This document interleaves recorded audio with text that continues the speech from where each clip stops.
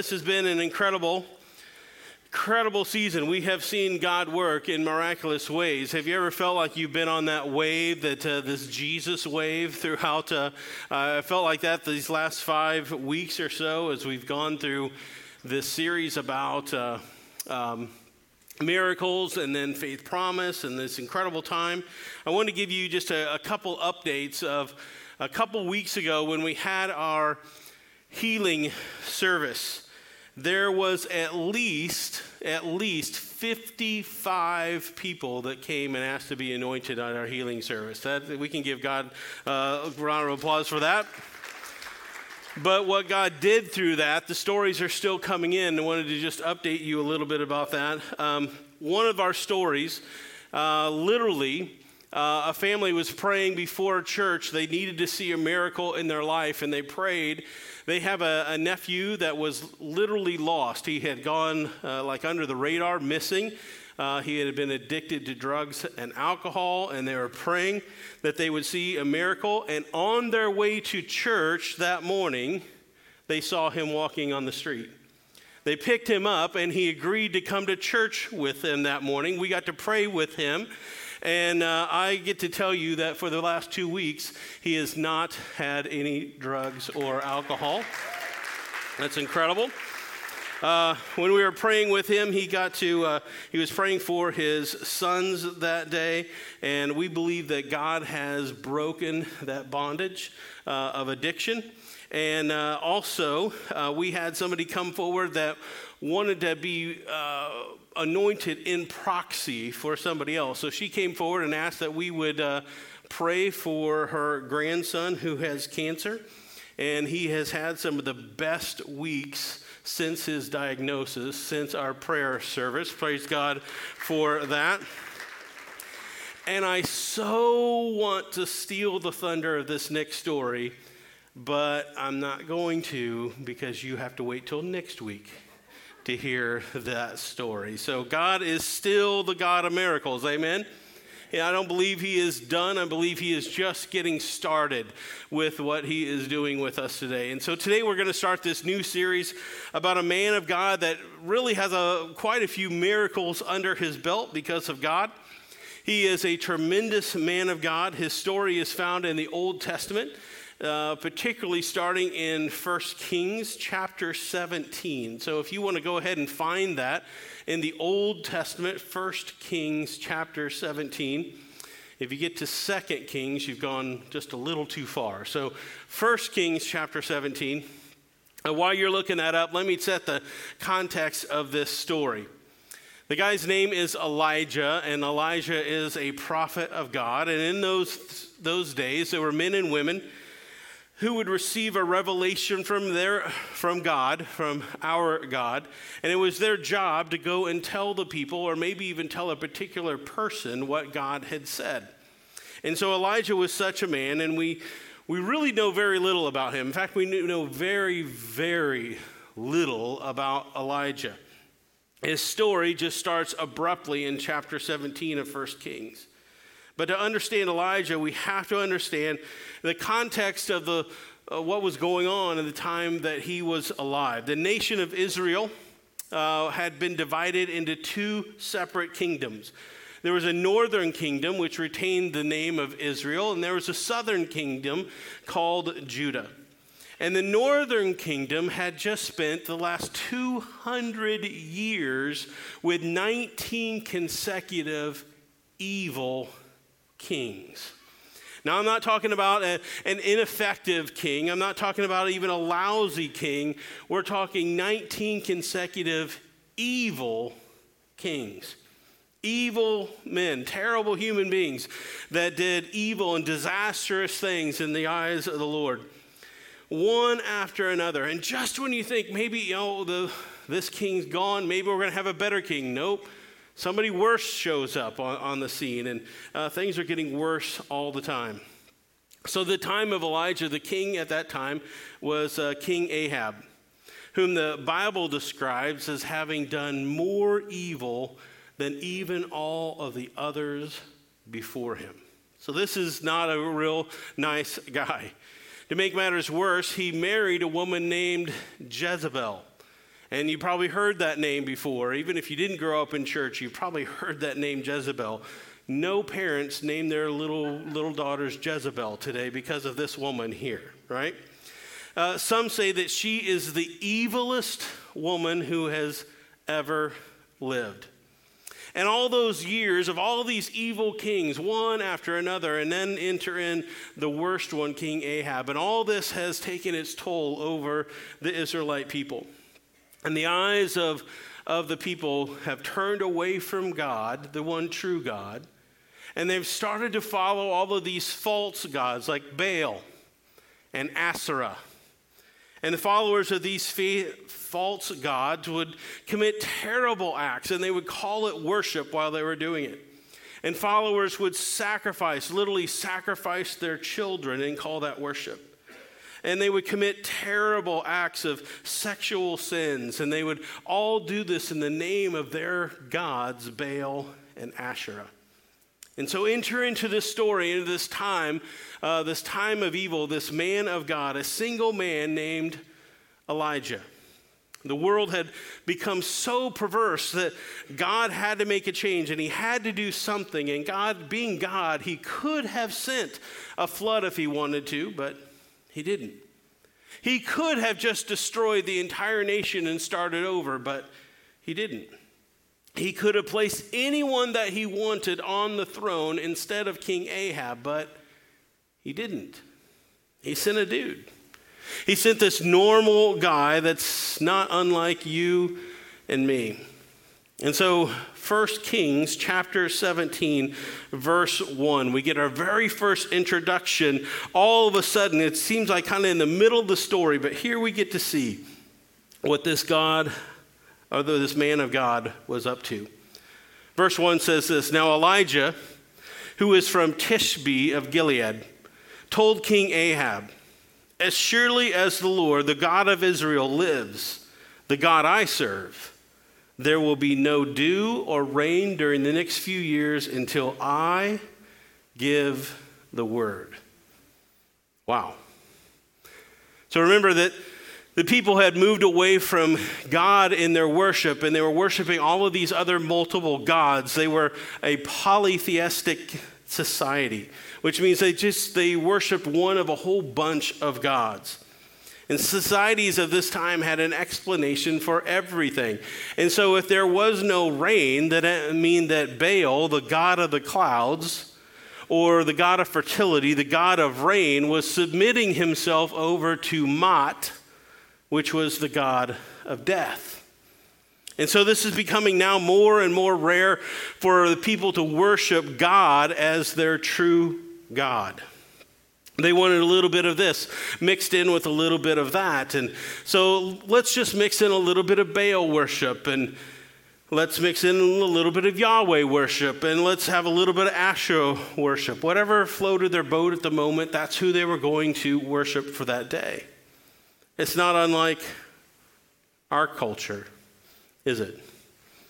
We live in a time where exclusive worship to God as the one true God is becoming increasingly rare. Mix in a little horoscope. What's that going to hurt? Mix in a little astrology. Mix in a little pop culture. Mix in a little conspiracy theory here and now. How about a little naturalism or self-worship? Whatever we would like, whatever we would want to worship that day, that's okay. Truth has become relative in our society. Basically, we find a lot of people in America that really want God during their death, but have little to do with him during their life. And Elijah and we live in this twisted theology where people have started to call good evil and evil good. And it's into this scene that this guy from Tishbe shows up. Who is this guy, Elijah? We don't know a whole lot about him. We know very little about him. We don't even really know where Tishbe was. There's some ideas. We're not exactly sure. But apparently he grew up in obscurity, and that should alone encourage us today that God can and he will use anyone. It doesn't matter if you grew up in Pekin or Peoria. It doesn't matter if you grew up in Lewiston or London, or whether you grew up in Bourbonnais or Bombay. It doesn't matter. God can and he will use you if he wants to. And this is why PFN knows that we are a place for people to find God in their purpose, to be known and to know Jesus, to be valued and to see value in other people, and then also to realize that God has given us his purpose in life. God had given Elijah a purpose, and it was to bring this message to King Ahab. Basically, God used this hillbilly guy, this hillbilly preacher from Tishbe, to get the job done. And so here's Elijah. He's standing in front of the king and he says, as surely as the Lord God of Israel lives, as surely as my God lives, there is going to be no more rain. There'll not even be any dew on the grass until I say so. This is guts. This guy has a lot of spunk here. He's got grit. He's got nerves of steel. Who is he to stand in front of this powerful king? If he was afraid to stand in front of the king that day, we don't know it. See, we live in this era where we've heard many people say that the Lord does not give us a spirit of fear, but what does that mean? What does that mean when you hear that? How do we live a fearless life? Well, Elijah gives us a couple of lessons here. Elijah believed in and followed the one true God. And because he knows that Yahweh is the living God, he's able to stand in front of this king named Ahab and put this king in his place. So if you're taking notes, go ahead and write these down. Number one is because Elijah believes in what God has said, he proclaims it. He proclaims it. Elijah knows that God is a God who always keeps his word. If God has said it, it's going to happen. If God has promised it, we can count on that. And Elijah and his people knew that if they were to trust in the Lord alone for rain, they would have known scripture like this one in Deuteronomy chapter 11. It says, but be careful. Don't let your heart be deceived so that you turn away from the Lord and serve and worship other gods. Uh-oh. If you do, the Lord's anger will burn against you. He will shut up the sky and hold back the grain, and the ground will fail to produce its harvests. Then you will quickly die in that good land the Lord is giving you. Ouch. They would have known the scripture. They would have known what God had already foretold. It didn't stop raining because the God of rain was submitting over to the God of death. It wasn't raining because God said it wasn't going to rain, right? So Elijah says that not only will it not rain, but there isn't even going to be any dew on the grass. God isn't just doing this halfway. He's telling everybody. He's clearly demonstrating his judgment. And God is also still looking for a few courageous people that are going to stand up and proclaim his truth. Now, I personally haven't ever been called into the company of kings to proclaim God's desires, but I get to represent him and his truth and his love and his grace. I get to uphold the scripture in a world that is making up its own version of what truth is. And I don't have to fear the world. I get to proclaim the truth of God, and I get to do it publicly for 30 minutes every week, and you get to show up and hear it, right? But I don't just get to do it here in front of a church in a sanctuary. I get to proclaim God wherever I'm at. And I get to proclaim God at Walmart and Target and Kroger and my home. It may not just be delivering a sermon. I need to live the sermon every day, wherever I go, and so do you. Secondly, because Elijah believed in what the Lord had said, he prays it. We don't see Elijah in this, in 1 Kings 17 praying. We do see him praying at the end of the drought in 1 Kings 18. But in the New Testament, James writes about Elijah. And he says this: the earnest prayer of a righteous person has great power and produces wonderful results. Elijah was a human just as we are, and yet he prayed earnestly that no rain would fall. None fell for 3.5 years. See, whatever bravery that Elijah had was strengthened through his life of prayer. Long before Elijah stood face to face with that king, he sat next to God. That's key for us. Long before he stood face to face with that king, he sat next to God. There's a lesson there for us. Bravery in proclaiming the truth of God doesn't come until after prayer. For this instance, King Ahab had to hear it straight. He needed to hear it straight from the mouth of God. He needed Elijah to tell Ahab just exactly how it was going to be, not miss words at all. Sometimes you have to talk forcefully. Sometimes you have to speak with authority. I remember when my last year of college, and I was at EMT, and I was on call for Jackson County, Illinois. If you don't know where that is, that's Carbondale. That is one of the biggest party schools in the state.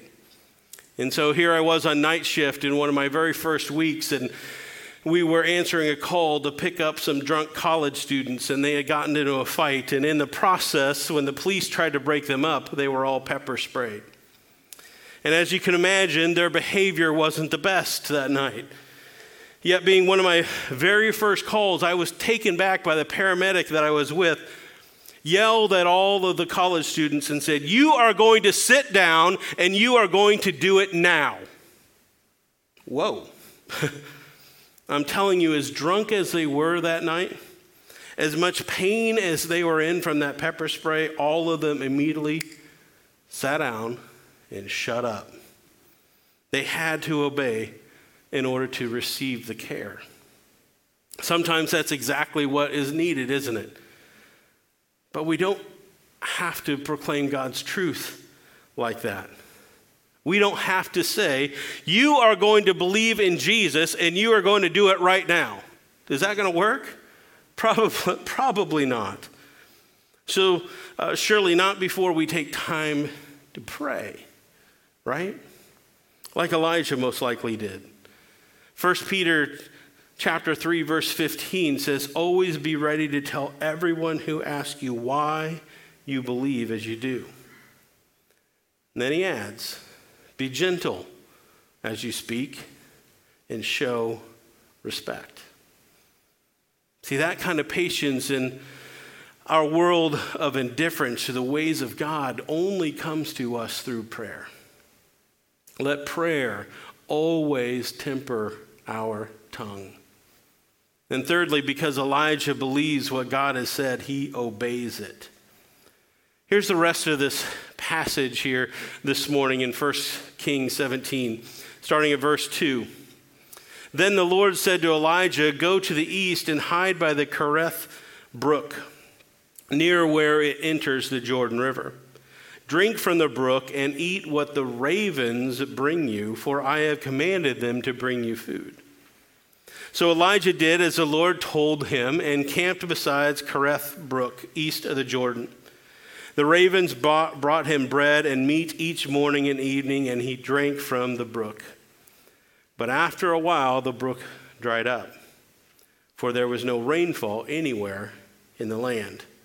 Let's go back to verse 5. Verse 5 says, "So Elijah did as the Lord told him." Elijah's life was consumed with obedience to the Lord and God's word. Elijah may have given God the sideways look, but we don't know about it. Elijah, go east and drink from a brook there, and ravens will bring you food. What? What are you talking about, God? All we know is that Elijah obeyed, and Elijah went. In our family, Carol and I have obeyed God many times where it seemed like that was the strangest thing to do in our life at that time. We left really, really good paying jobs. We left financial security. We left friends. We left family in order to pursue what God had for us. But I've never had to drink out of a creek. I've never had to wait for a bird to bring me food, right? But Elijah did. Why would he do that? Well, again, we don't know much about his life before this, but I can tell you positively that obedience was already the wheelhouse of Elijah. He was already used to obeying the Lord, or else I don't think he ever would have done this, right? He obeyed the seemingly strange request of God because he was used to doing it. See, Elijah's sensitivity to prayer in God's world set him apart from his culture. He lived by God's word in a culture that continued to reject it. But Elijah's a lot like us. He's a lot like us. He was just this ordinary guy. Why don't we become more like him? See, Elijah teaches us to believe what God has said.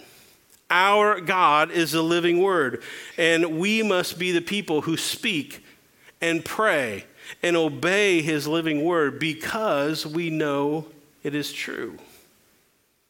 Now, before we finish up, there's another point of this that I want to bring out from this passage today. The Lord tells Elijah to hide down by the Kerith brook. In other versions, it calls it the Kerith ravine. Why would God choose that place? Why would he send him there? He just sent Elijah to the most powerful king in the world, and it would seem like it's go time. It seems like it would be rumble time, like God is getting ready to have it out with this king finally.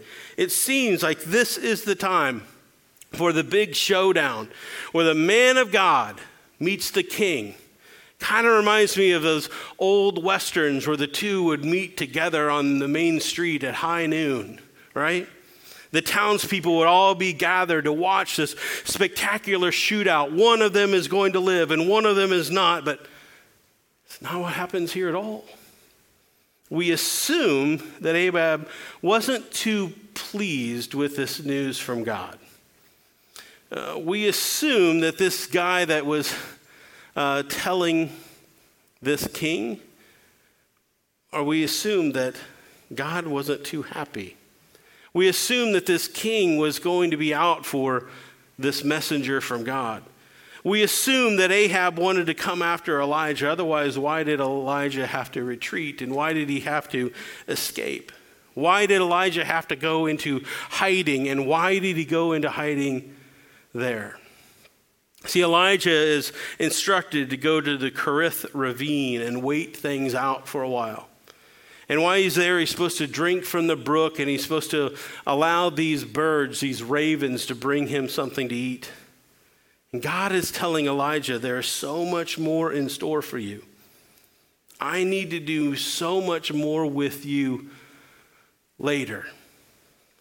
And the lesson might be the same for us today. God is doing a preparatory work in Elijah. God is doing a preparatory work in you for an upcoming battle. See, God sent Elijah to the Kerith ravine. In Hebrew, Kerith literally is translated as cut off. It means to be cut off from a source. It means to be cut off from your blessings. It very literally means to cut down or chop down a tree. So if you're taking notes, this may be what God is doing in your life today. I don't know, but maybe, could it be that God is taking you through a season of breaking? Some of you are in the Kerith ravine as we speak. You're in a valley, you're in a ravine of sorts where you're wondering, where is God? Why do I feel like I am cut off from God now? But I promise you, He is watching. He is watching very closely.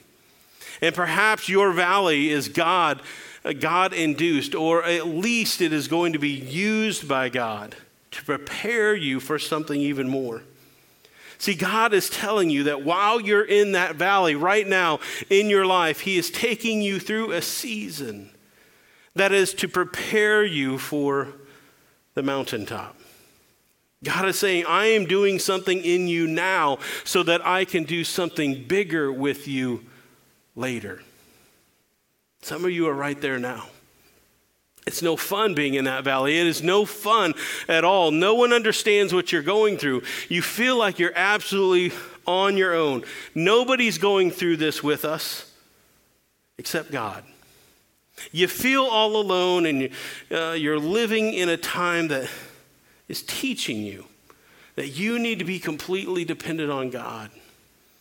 I'm telling you that if you find yourself today in that Kerith ravine, there is a blessing on the other side. Your reliance on God may not have been able to be taught to you in any other way than this. But is it easy? No, of course not. It's not supposed to be. We want to be self-reliant, but maybe God is taking us through this period in time where we have no other choice than to be reliant on him for everything. And so maybe God is telling you, don't worry. I'm also taking you through a season of dependence. Remember what's going on here at this time. There is a drought. There is no water. There's not even dew on the grass. And famine would be hitting soon. People and livestock would be dying now. And for 3 years this went on. And for part of that time, God had provided for Elijah every single day there in the Kerith ravine, where he stayed by a brook leading to the Jordan River. It's in the middle of a drought. There's no rain in it. And here's this brook that he gets a drink from. And then all of a sudden we have God's catering service show up. And these ravens bring him food. They bring him bread, and they bring him meat every morning and every evening. They deliver these things straight to the prophet. What is God doing here? It's very clearly, I think, God is saying, and very distinctly God is saying, I will be faithful to you. Even when you are in the ravine, I will deliver to you what you need. You can always count on me. And some of you are in that ravine this morning. You're in this season where the cost of everything is going up. We're all feeling the effects of inflation. I'm sure all of us in some way have cut back someplace. But even during these troubling times, we need to be reminded that God always has our back. Some of you are in deeper than others, aren't you?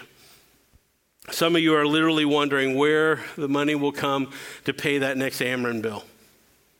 Some of you are wondering how you're going to pay for that hospital bill. And the collection service keeps calling. And God is telling you, I've got this. You know you're in the ravine right now. But I've always been the one to provide for you. And I'm never going to stop. See, God is telling us that he will deliver, just like for Elijah, he will deliver to us what we need. I'm not saying God is going to deliver everything that we want. That might be part of the lesson here. He wants you to trust him in what you need. He's still your provider. And look at what he provided for Elijah. He didn't deliver him just a week's worth of food. Here's, all these ravens come and dump a whole bunch of food there and he can eat off it for a week. No. It wasn't a week's worth. It wasn't a month's worth. It wasn't a season's worth. It wasn't even enough for a day. Every morning and every evening, the ravens would deliver him what he needed. He was teaching Elijah to rely on him every moment of the day. And did you notice that God chose ravens to deliver food to Elijah? Ravens are known for not even taking care of their own young. but God used them to feed his prophet. If God can take a bird that looks out for itself so much that it doesn't even feed its own young, then I think God can do anything in the world to take care of you. So thirdly here, but only if you allow him to take you through a season of obedience. See, as we go through this story of Elijah, you're going to see over and over that Elijah just does what the Lord tells him to do. There'll be times when he is questioning the Lord, but he's always obeying. Remember, verse 7 says, "But after a while, the brook dried up and there was no rainfall anywhere in the land." But the Lord isn't done with Elijah yet. And he's not done with any of us, and the instructions are coming. For Elijah, it came in verse 8. Then the Lord said to Elijah, "Go and live in the village of Zarephath,